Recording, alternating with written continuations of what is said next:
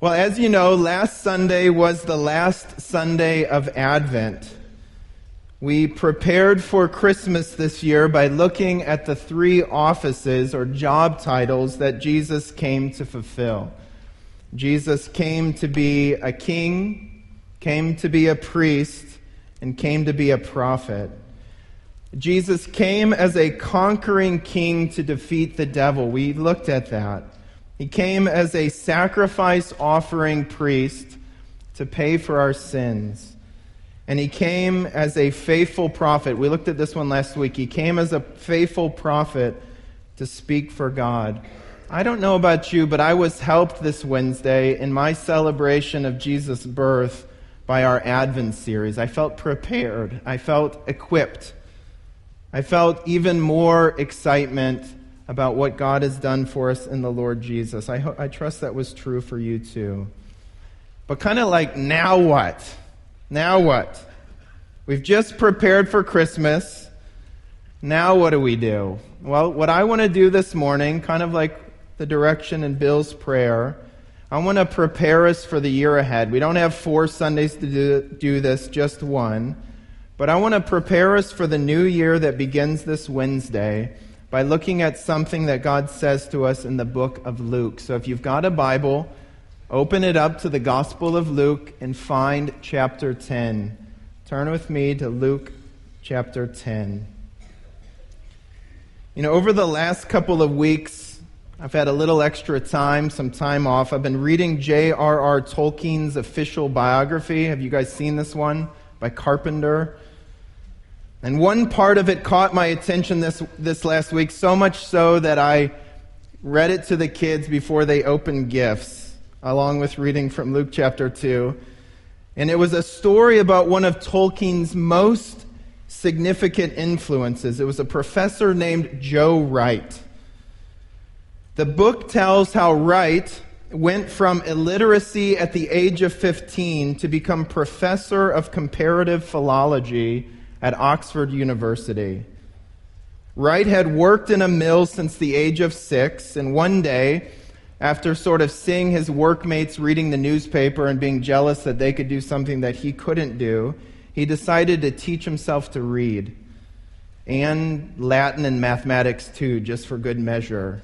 Often staying up until 2 a.m. in the morning studying, then he'd go to bed and then rise early at 5 the next day or that same day to go to work at the mill. After saving money from his job, and for a while he tutored some of his workmates, after saving money, Wright went to Germany, hoping to spend just a term further studying at the great German University of Heidelberg, furthering his studies, furthering his interest in languages. He stayed there, in fact, long enough to earn a doctorate and 10 languages: Sanskrit, Gothic, Old Bulgarian, Lithuanian, Russian, Old Norse, Old Saxon, Old and Middle High German, and Old English. Wright was eventually given a post at Oxford. That's where Tolkien runs into him, and where Wright's industrious work habits only continued. I share this story with you because of this next thing I want to share. This is what caught my attention. His work habits continued even after he assumed his post at Oxford. He shared a duplex with another professor from Oxford. And the biography told how Wright would stay up into the early hours of the morning, continuing his habits of doing that.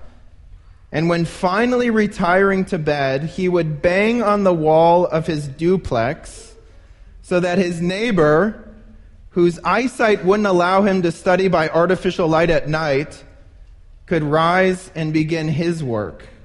Wright would bang on the wall and say, "Good morning," to which his neighbor would then reply, "Good night."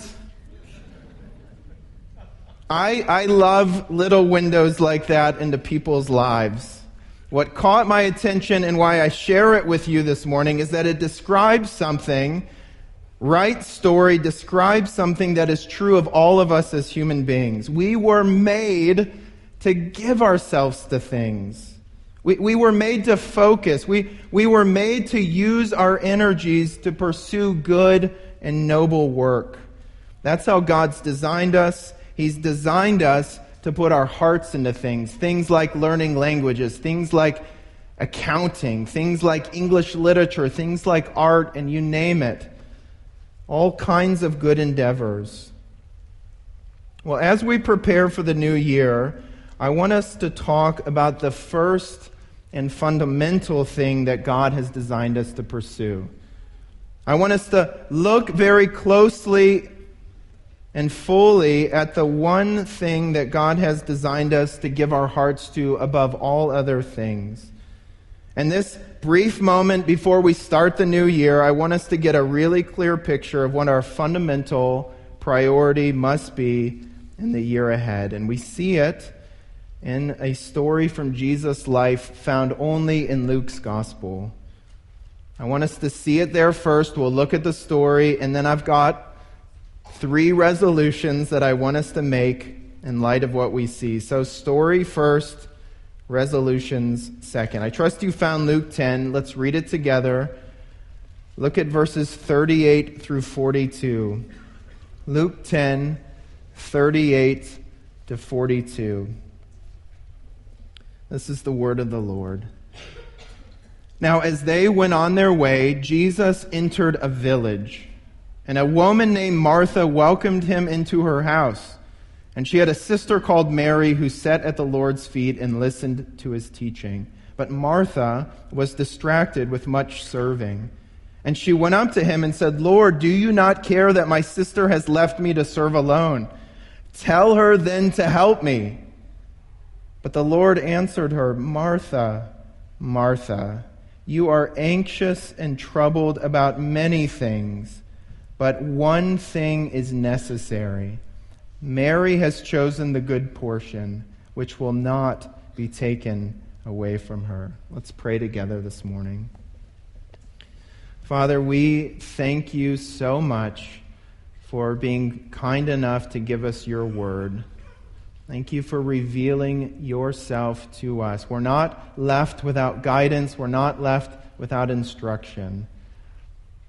As we sit here on the cusp of a new year, we're not left without direction on how we should spend the life that you've gifted to us. So, Father, please help us this morning not only to hear, but to understand, and not simply to understand, but to treasure your word. We need you.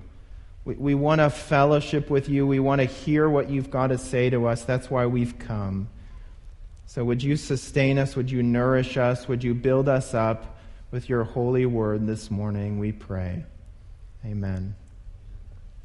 All right, kids, here's your first assignment with your sheets.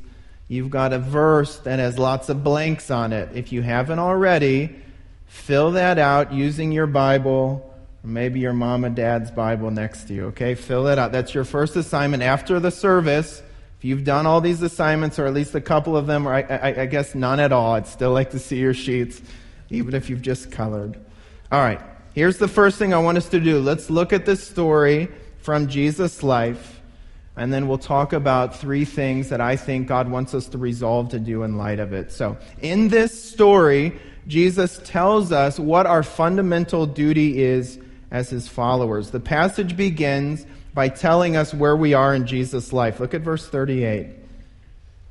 Luke tells us, now as they, that's the disciples, as they went on their way, Jesus entered a village. So they're on a trip. Luke's gospel begins with Jesus' birth. Many of you probably read from Luke 1 and 2 this week on Christmas morning. Luke begins with Jesus' birth.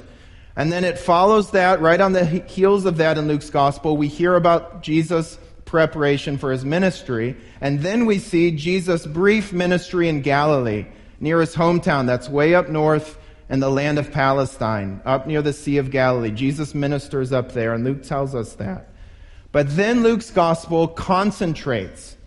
It gives 10 chapters to Jesus' trip from Galilee all the way down to Jerusalem and to Jesus' cross. Luke's gospel then concludes with Jesus in Jerusalem, dying, being buried, and raising again. And all this attention that Luke gives us to Jesus' trip to Jerusalem is Luke's way of showing us that Jesus' entire life and ministry were headed towards Jerusalem. They were headed towards what he would do in Jerusalem. He would die, he would be buried, he would rise again. Now our story, it's right at the beginning of this part of Luke's gospel, right at the beginning of Jesus' 10-chapter trip from Galilee down to Jerusalem. Jesus has just left his hometown, that was chapter 9, and now he's set his face like flint towards Jerusalem. And what's interesting, however, is that our story seems to come out of sequence. We know from John's gospel that the village that Jesus enters here, the village where Mary and Martha lived, was called Bethany. And Bethany was really close to Jerusalem. It would be like Luke was narrating my family's annual trip to Florida. And before talking about what we saw in Chicago and then Indianapolis and then Louisville, Luke begins with a story that comes from Atlanta. Why does Luke do this? Why does he have this story out of geographical sequential order? Luke does this for a very important purpose. Because on the way to Jerusalem, Jesus teaches his disciples and us, he teaches them what it means to follow him. And Luke wants to make sure we get this. So he gathers 3 of these stories together, and he puts them right here in chapter 10, right at the beginning of Jesus' journey. Takes 3 lessons on discipleship and places them right here at the beginning of Jesus' journey. Our lesson this morning is the second lesson of 3. And all 3 are well known. And they're placed together like this. They're meant to summarize what discipleship is. They're like a 3-lesson summary about what it means to follow Jesus. The first lesson is the well-known parable of the Good Samaritan. That's the passage that immediately precedes ours. And as you know, the point of the Good Samaritan parable is disciples love other people. They serve other people. They show mercy to people they meet who need mercy. That's the first lesson in this 3-part discipleship series that Luke gathers together. Now the third lesson, the one that comes after ours, is where we get the Lord's Prayer. It gives us the Lord's Prayer. The disciples want to know, Jesus, how do we pray? And Jesus teaches them how to pray. And our lesson then is right in the middle.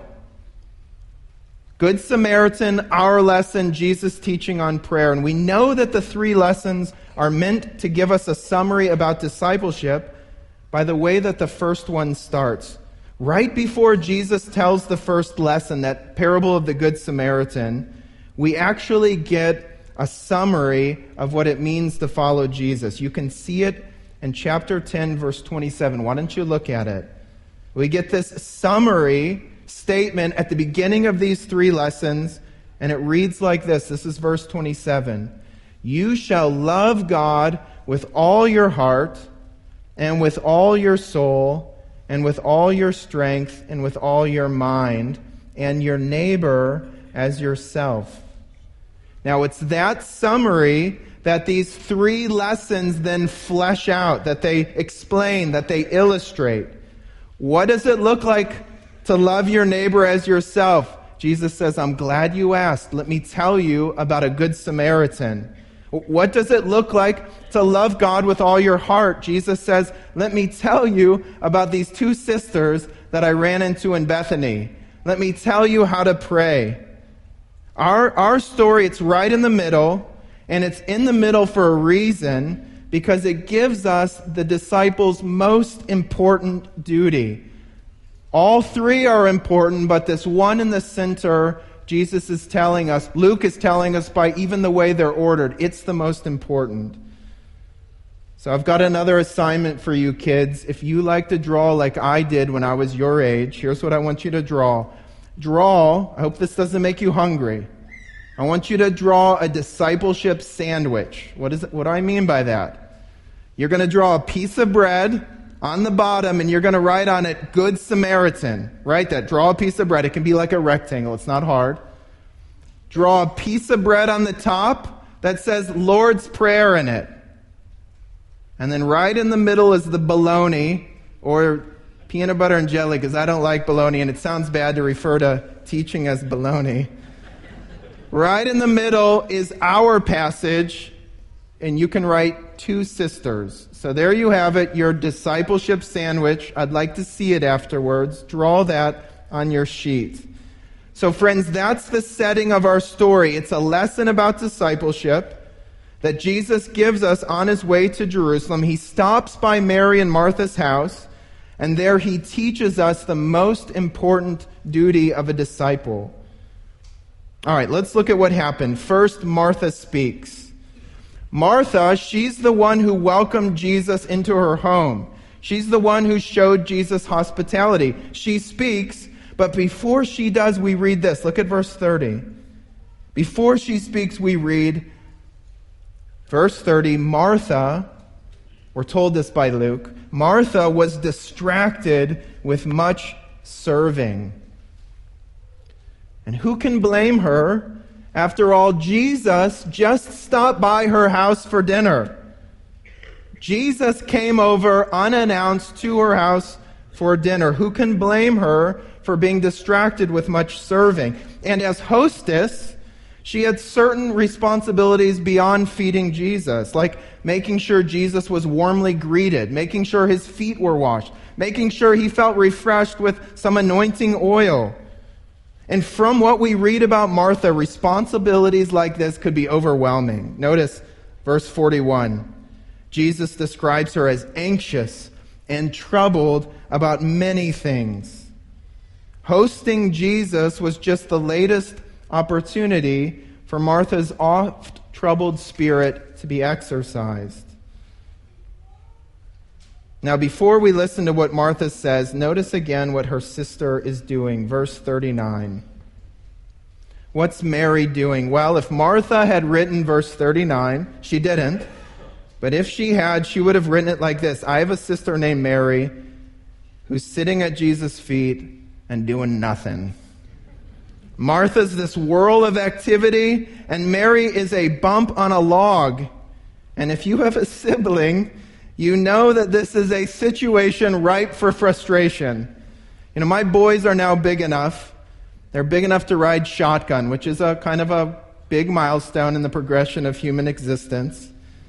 And it means that there's now one more thing for them to apply the strict code of sibling justice laws to. You know what I'm talking about. Now, granted, I was the same way with my brother. Don't tell my boys that. Now, a sibling's justice meter is very finely tuned. Siblings have a keen sense for when that scale is out of balance, even by a nanometer. They know when it's their turn to sit in the front seat, and they know especially when it's not their brother's turn to sit in the front seat. So it's not surprising that Martha, looking at her sister sitting while she works, she finally boils over with frustration and says, this is the middle of verse 40, Lord, do you not care that my sister has left me to serve alone? Tell her then to help me. You picture Martha, perhaps with flour on her apron, a dish towel slung over her shoulder. She interrupts Jesus' teaching and complains, Jesus, come on. Mary is lazing around and I'm killing it in there. Tell her to help me. All right, that's what Martha says. Now Jesus speaks. He responds to Martha. And it's in his response that he gives us the point of the lesson on discipleship. In his response that we see the lesson on discipleship. Look at verse 41. But the Lord answered her, Martha, Martha, you are anxious and troubled about many things, but one thing is necessary. Mary has chosen the good portion, which will not be taken away from her. Jesus doesn't side with Martha, which I think probably surprised Martha. But his response isn't scolding either. It's gentle. He says, Martha, Martha. Jesus repeats her name. You can almost hear the tenderness in Jesus' voice. You are anxious and troubled about many things, but one thing is necessary, and Mary has chosen it. Here's what Jesus tells us. Here's what he's telling us. Listening to his words, listening to God's words, they're the same thing. Listening to Jesus' words, listening to God's word is our highest priority. It's that simple. Listening to Jesus' words, which is to say, listening to God's words, is our highest priority. Kids, make sure you can label which one of the ladies, this is your next assignment, write Martha under the one who is distracted with much serving, and write Mary on the other lady. There's only two ladies. The other one in the picture is Jesus. And maybe mark next to Mary, put a little star. She's chosen the one necessary thing. And don't miss this. Martha is like the best test case for the point that Jesus is making. She's like the best test case. It's not like Martha is watching Netflix while Mary reads her Bible. That's not what Martha's doing. She's not scrolling through Facebook while Mary listens to a sermon. Martha's making Jesus lunch while Mary's listening to Jesus teach. It's the best test case, kind of a discipleship dilemma that you could come up with. Mary is listening to Jesus. She's listening to him teach, and Martha's living it out. Which do you choose? Yes. I know Martha's living it out could use some attention. She's a bit of a worrywart. Perhaps she's too concerned that Jesus like his meal, that he thinks her lentil stew is the best in the land. But Jesus doesn't correct Martha's motives. He doesn't correct her reasons for serving. He doesn't correct the manner she engages in the thing she's chosen. Jesus corrects her choice. One thing is necessary, and it's not the meal you're making for me, it's the meal that I've made for you. That's actually what Jesus says. When he says, this is verse 42, when he says, Mary has chosen the good portion, that word portion in your Bible often refers to food, a meal. That's how Jesus uses it here. In other words, Jesus is saying, Mary has chosen to focus on the right meal. And Jesus says, I'm not going to take that away from her. It will not be taken away from her so that she can come and help you in the kitchen. Now, Jesus isn't saying that serving doesn't matter. After all, he's just told us the parable of the Good Samaritan. You can't love God without loving your neighbor. That's a huge point in the Bible. But what Jesus is saying is that serving isn't the disciples' highest priority. Serving isn't the disciples' highest priority. Activity for others, even for Jesus, isn't your highest priority. The disciples' highest priority, the one thing that is necessary above all others, is what Mary has chosen to do. Look at verse 39. Mary, we're told, this is what she had chosen to do. Mary chose to sit at the Lord's feet and listen to his teaching. You want to know what is the most important, urgent, most significant thing you can give your time and attention to, even if you had a choice between serving Jesus and listening to Jesus. Jesus is telling here the choice has to be, you've got to listen to him, just like Mary did. Before you can serve Jesus, you've got to be served by Jesus. Before you act on Jesus' words, you've got to attend to Jesus' words. Why? Why this importance placed on listening to Jesus? Because we can live without service for God, but we can't live without communion with God. Listen, you can live without service for God, but you cannot live without communion with God. There's a part of us, a really important part, that requires spiritual calories. Words. that proceed out of God's mouth. There's a part of us, the Bible calls it your inner man, that is sustained by this book, by Jesus' words, by God's words. And before you act, you got to listen, because you're not going to be able to act long, much less in the right way, if you're spiritually malnourished, if you're starving spiritually. In fact, for some of you, I think that's probably your diagnosis this morning. That's what's wrong. You've wondered, why do I feel off? What's wrong with me? I think God's telling you, you got to eat spiritually. Like some of us are just simply spiritually malnourished. This meal today on Sunday isn't enough. Sundays, as good as they are, they're not enough. Your breakfast this morning wasn't intended to last you until next Sunday. Neither is this sermon.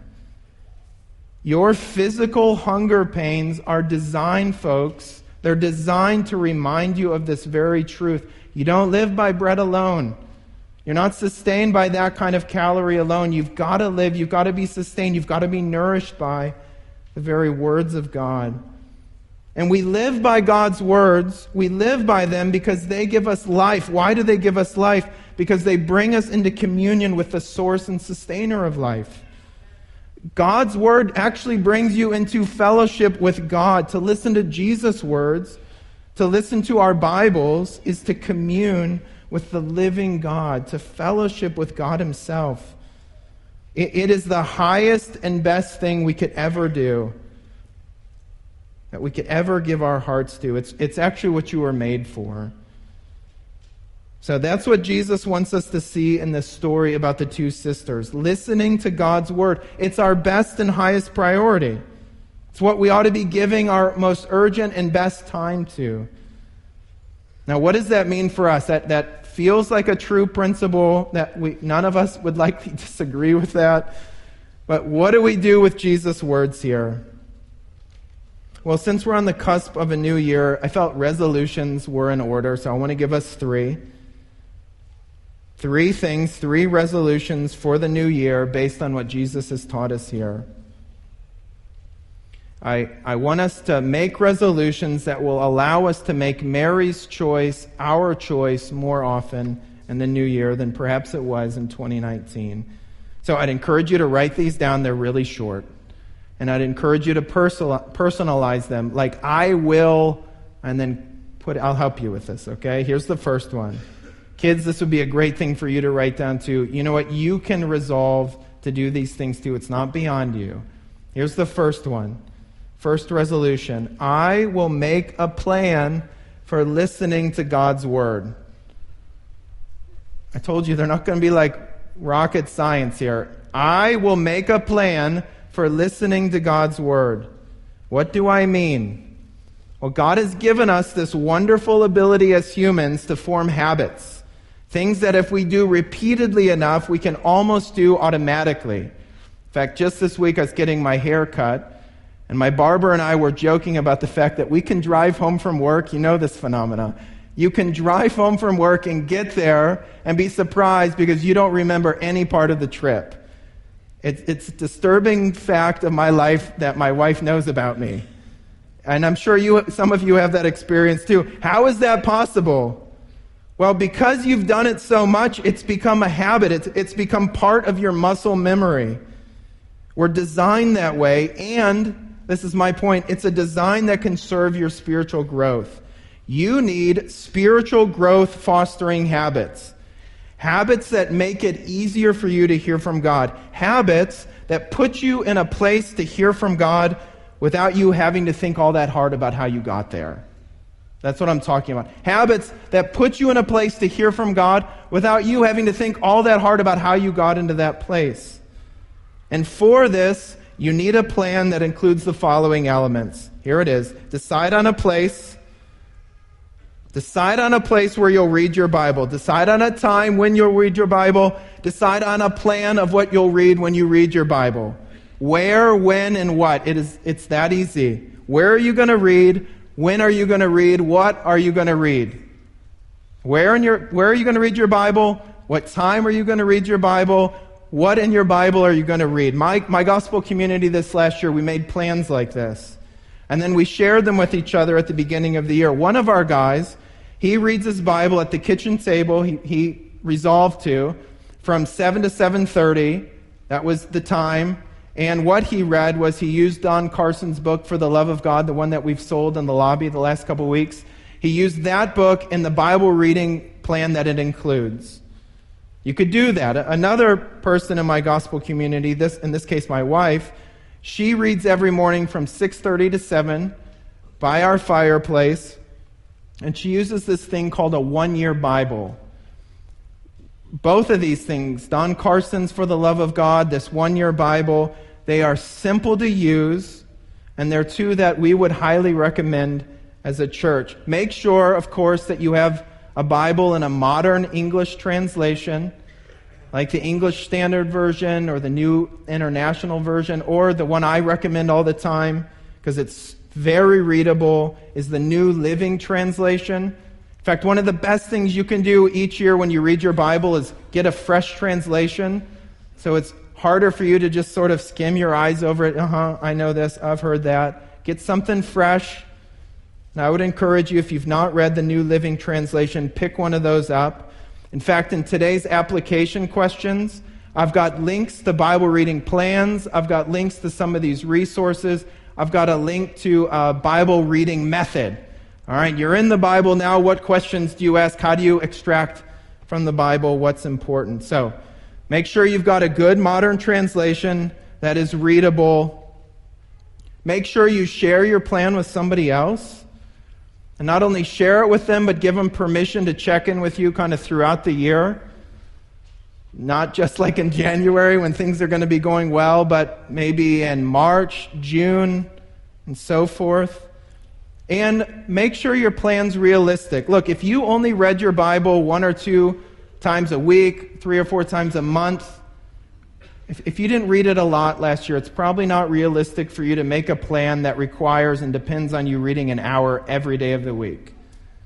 Or if you've got toddlers at home and they are up late into the night more often than you'd like, moms, you probably don't need a plan that requires you reading the Bible every morning early, okay? Be realistic. I'd say be ambitious, but don't be unrealistic. And remember, this is like an asterisk that should be next to all resolutions. You can adjust these mid-year.